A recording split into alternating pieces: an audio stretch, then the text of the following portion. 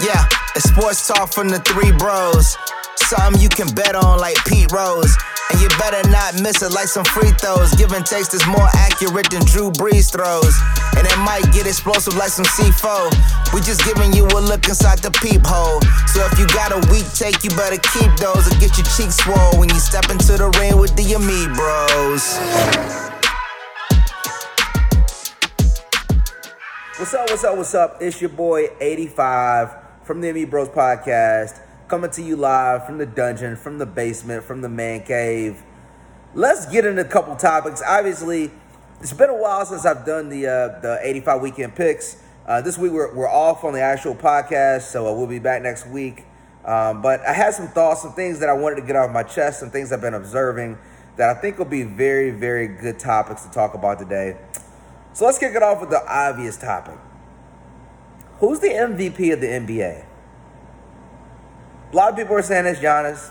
A lot of people are saying it's LeBron. Stats argument would probably tell you it's Giannis in the sense that he's had the highest PER in the history of the league. If you look at some of the more advanced analytics, from the value standpoint, the Lakers are the drop-off when LeBron's not on the floor compared to the Milwaukee's drop-off when Giannis isn't on the floor. It's a lot greater with the Lakers and LeBron. So that goes to valuable. But let's get into like a reality check of like the argument. All right, so look, Giannis, in my opinion, should be the MVP as of right now. Giannis is averaging 30 points, I believe 14 rebounds, 6 assists. LeBron is averaging around 26 points. Because he's not shooting as many shots. So AD is actually leading the team in scoring because LeBron's kind of taking a step back on the amount of shots he's taking. He's leading the NBA in assists with 10.7. He's averaging around 6 or 7 rebounds a game. And so these are the two main candidates. I also think you should probably throw in Chris Paul because there's no reason OKC is ranked as high as they are in the Western Conference standings because reality, I mean, we knew that they gave up a lot for Paul George, but that team was not expected to be this good, and they're literally on the toes of, like, getting a bye first round in the West, which is ridiculous. They've had a couple bad losses here, but we'll get into that. But anyway, this is why I want to talk about the argument. I'm hearing, Charles Barkley today was on Dan Le Batard, and he's like, this shouldn't even be an argument. It shouldn't be close. It's Giannis, and LeBron shouldn't be in the conversation. And I think this is what we get into, which annoys me. That we never got into with Jordan, except when it comes to the LeBron argument. Let me explain. Could you make the argument that Giannis is the best player in the league? Sure. I said that on the podcast. I thought Giannis is the best player in the league a couple weeks ago. Giannis is playing at an unbelievable level. He's got to do it in the playoffs. But in the regular season, we can look at it and say, all right, Giannis is playing at such a superb level. But I think the argument that's being made right now is laughable. It's because they're like, oh, well, he's doing that, but he has no AD on his team. But they're ignoring the fact that outside of, okay, Chris Middleton's an all-star. He's a good number 2. He's not AD. All right. Who's the Lakers' number 3? Kuzma? How good has he looked? Danny Green, maybe? You look at that. I mean, the Lakers have some depth with players at the center position. I like Dwight Howard coming off the bench. I like the pick of Markieff Morris. But, like, they don't have, like, this, like, super, super deep roster with, like, guys that you're like, oh, go get me a bucket. That's why when LeBron comes off the floor, typically they struggle because there's nobody else that really can get their own shot. AD can get it to an extent, but, when AD doesn't have LeBron to help space the floor, and they have Rondo on the floor, they just double AD because they're like, all right, Rondo's not going to shoot. If he does, we don't really trust his ability to be able to make long jump shots. So we can look at it and say, all right, look at the rosters after the second player on their team. So if Giannis and LeBron cancel each other out, AD is better than Chris Middleton, obviously. Eric Bledsoe is probably better than number 3. Brook Lopez is probably better than number 4. You start going down the list of players. Marvin Williams is probably a better player than Markieff Morris.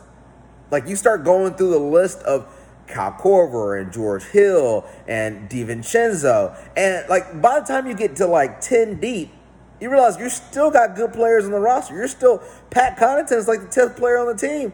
Pat Connaughton shoots threes extremely well and is super athletic enough to be in the slam dunk contest. Like, And then we're going to throw in the fact that as much as I think, like, okay, Giannis is a spectacular talent.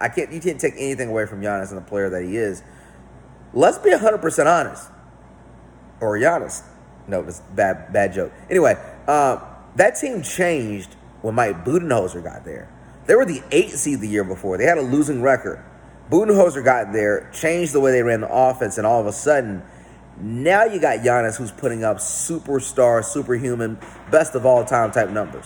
Let's look at the reality of the situation. I saw Budenholzer take the Atlanta Hawks to 62 wins. His best player was either Paul Millsap or Al Horford. Outside of them, they had 2 other All-Stars that year. You want to guess who they are? Kyle Korver at 37 and Jeff Teague.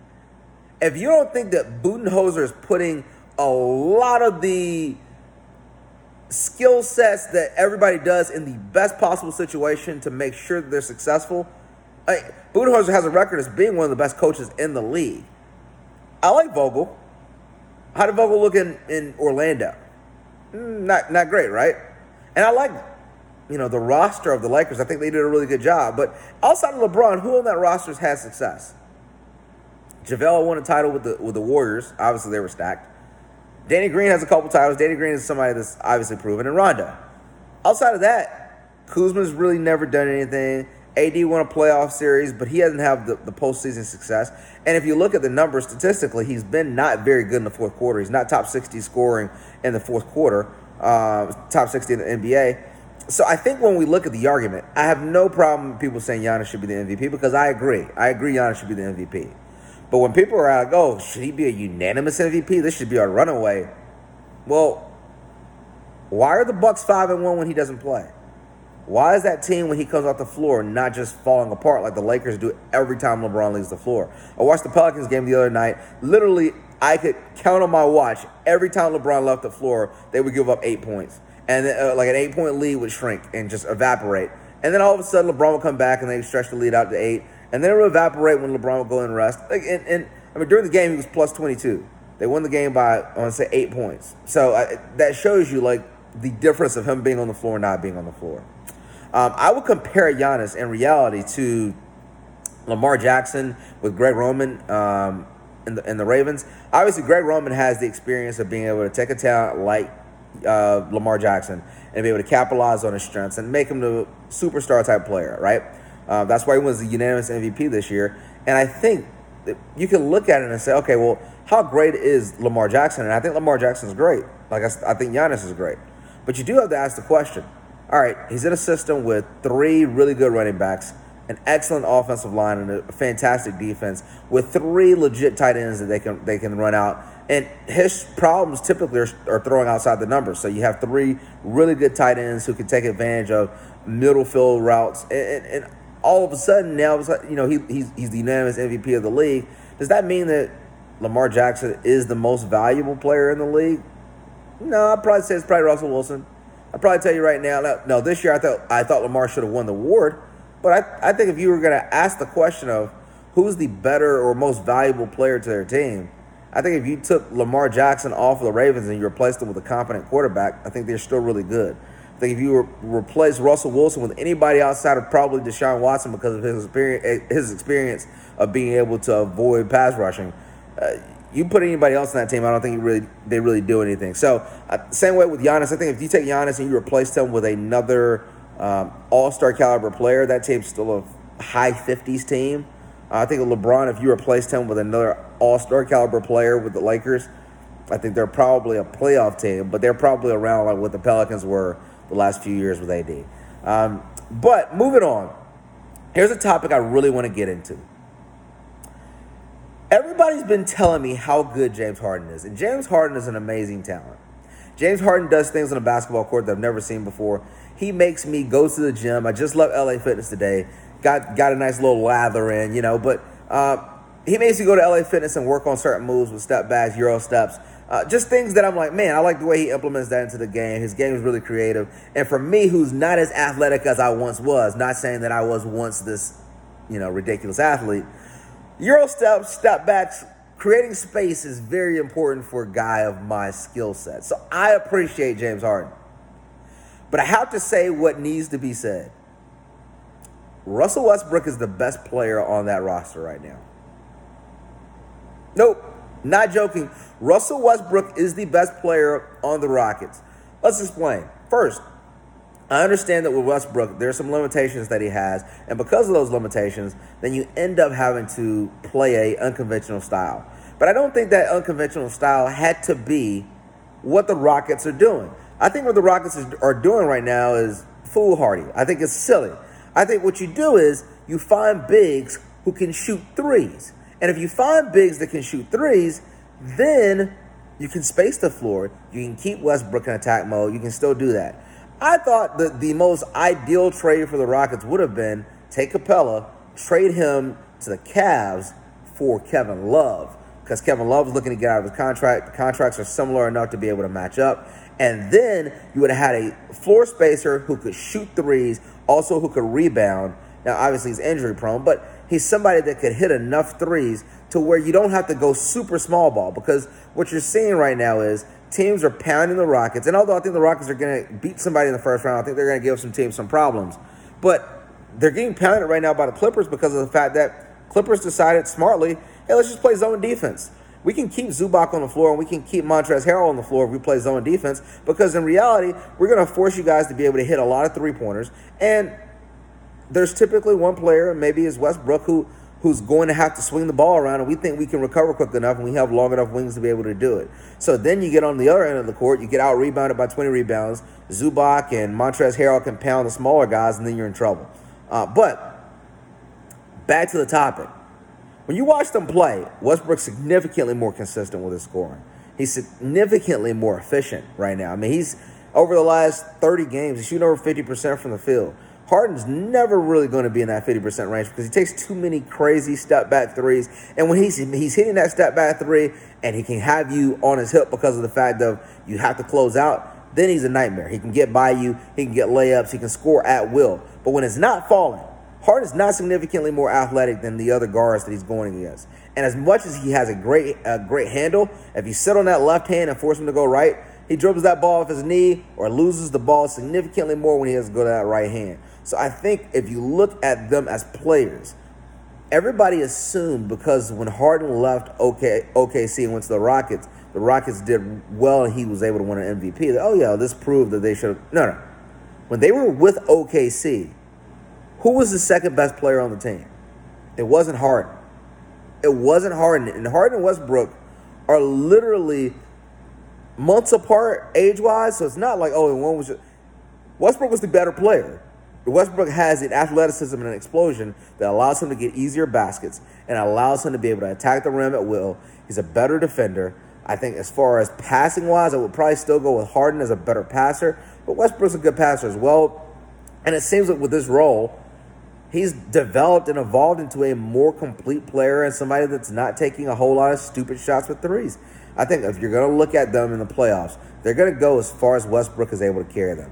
Right now, Westbrook's the only player, I'm watching the game versus the Clippers, he's the only player that's been able to get his shot consistently and to be able to score. Right now they're down 84-56, and Westbrook just missed the layup. But with that being said, I think that team, the main problem you're going to have is, can you rely on Harden getting to the free throw line 30 times a game like he's going to need to in the playoffs? Because, or maybe not 30, but 16 to 20 times a game like you're going to need him to, because if not, you're relying on a guy who can go extremely cold from three-point range and shoots a high volume of three-pointers. I mean, I've watched the guy miss 19 straight three-pointers in a playoff series at one point. That's what you're relying on. Lastly, I do want to touch I haven't touched a ton on the NFL with the collective bargaining agreement. I do want to speak a little bit about it, right? So the NFL has kind of given, they've thrown out what they want from the CBA, and I think there's some split decisions between different players, some that want to sign the deal because obviously they want to keep their money, and then others that are looking at it and saying, hey, look, this is not a good deal for us. My recommendation, do not sign that deal right now. First off, you got a year and change before the collective bargaining agreement ends. I know you're concerned about losing money at that point, but there's no need to rush. And there are things that they're trying to add on that are going to be detrimental for the players in the long term. First, I enjoy a 17th game. I mean, more football the better. I'm watching XFL and still, I'm excited about it. But when you're looking at an extra 17th game and you're not giving an extra bye week, which means, so that's an extra game where, because what they're not going to do is this. When most players that sign their contracts, they got if you signed a 4 years, $30 million deal, you're getting, in reality, that 4 years, $30 million, so that's $15 million every 2 years, which means $7.5 every year, which means you're getting roughly $500,000 every 16 games. Well, that's 17th game. They're just splitting that check 17 ways. So it's not like they say, well, we were designing the contracts at the beginning for you to get, this is 1/16 of it. So it's not like that $30 million contract now becomes $32 million contract, so you get that extra $500,000. So you're essentially playing an extra free game, risking injury. Not to mention that the number 2 seed in the playoffs now will not get a bye with these because of the fact that they want to get a extra wild card team in. So this extra wild card team is going to generate more revenue for the owners. It's going to give them an extra 2 wild card games to play for the playoffs, which is extra money that's going to be generated for the NFL. And they're still not giving them any extra money when it comes to that. Throw in the other things. You're losing some of the, you had beforehand. There was week 4 was kind of like a bye week before the regular season, week 4 of the preseason, because nobody really played their starters. But now because of we're going to only play 3 preseason games. Well, now what? You're gonna ramp up that quickly. So is game 2 going to be the main one, and you set week 3? There's going to be less of an opportunity for players that have the potential to be NBA players but don't have the experience to prove themselves because they're not going to have enough opportunities in preseason games to be able to capitalize on those, to be able to show, hey, look, I can make this play. I mean, we look at a lot of the Hall of Famers. I mean, Terrell Davis for the Broncos started as a special teamer in preseason and then had a big game. All of a sudden started getting some carries and turns into a Hall of Famer. So you never know how many of those players are not going to get those opportunities as well. Lastly, one of the biggest problems I have with the agreement is you're still going to have all these extra practices. They didn't change like the practice rules. They're going to be they've supposedly shortened the amount of practices, but they didn't shorten the amount of on the field activities that they have. And another thing that they've done, which I thought was terrible. So back in the day, when everybody was so afraid that the NFL was going to go bankrupt or teams were going to go bankrupt, there was a clause inside the contracts that stated that if you were going to sign a player to over a $2 million deal, once you hit that threshold, then you had to put that money in escrow. The owner had out of his personal pockets, had to take the money, put it in escrow so that the player would be guaranteed to have that money available. Well, guys, every franchise in the NFL right now is worth probably over $1 billion. So we don't really have the thought process that any of you guys are going to go bankrupt. But what they did was they put a stipulation in place now to where if you go, if you want to sign a player after, let's say, $17 million of guaranteed money for the team, not the player, then the rest of that money has to be put in escrow by the owners. Well, the reason they can do that is it gives them a little bit more leverage to say, okay, well, I would love to give you this guaranteed money. Well, we just don't have the owner. The owner's not going to be able to put this money in escrow and to try to squeeze the players to take a lesser deal than what they could get. Also, they put in new stipulations where if you hold out, then you're mandated to have the fines. You cannot have those fines rescinded to try to keep the players to stay in those contracts.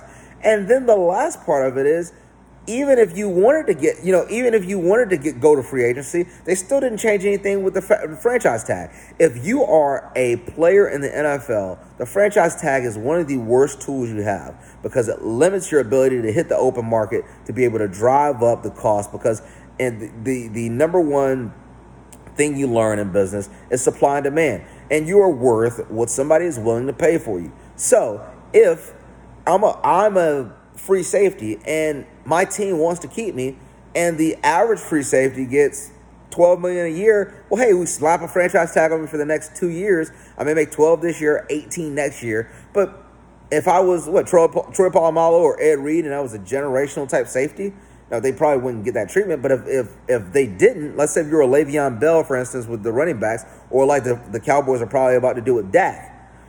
Dak hits the open market. Dak gets $40 million. I know you guys think I'm tripping. I'm not a huge fan of Dak. If Dak hit the open market today, Dak would get $40 million a year. But they can throw the exclusive franchise tag on him, which is a little better than the regular one, but still gets him only $33 million. It's a 1-year deal. It forces him to go back out, prove himself again. It also gives him the opportunity to possibly get hurt. I think the collective bargaining agreement that's being proposed is ridiculous. Do not sign it. Do not sign it. Wait. And guys, I appreciate you guys listening to the podcast. You can check us out on @Amibros Podcast on Twitter. You can check us out on Instagram at @Amibros_podcast. And you can check us out on Facebook.com/The Amibros. Obviously, check us out on any place you can get your podcast: iTunes, Spotify, Google Play, The Amibros. You can check us out on YouTube and check us out on Podbean, a lot of other places. And I'm out. As I mentioned, we are not having our normally scheduled podcast this week. We will be dropping another one next week. And I'm out. Oh, last thing. I know I keep going through some stuff. The Lakers are going to beat the Bucks and the Clippers this weekend, Friday and Sunday. But if LeBron beats Giannis and it looks impressive and then beats the Clippers, it's going to be a debate. Giannis better close the door now. As much as I tell people, there's momentum. Everybody was like, oh, Joe Biden has no chance. Bernie's going to win the bid. And then there's momentum. All it takes is one. This is LeBron's weekend. I would tell you, if you can get to any place where you can bet the overs on LeBron, bet the overs. He came out today and said he doesn't care about winning the MVP. It's not important to him. Believe me, LeBron in year 17 wants to win the MVP. He will put up a monster game in both of those two games. So be prepared. All right, y'all. I'm out. Peace.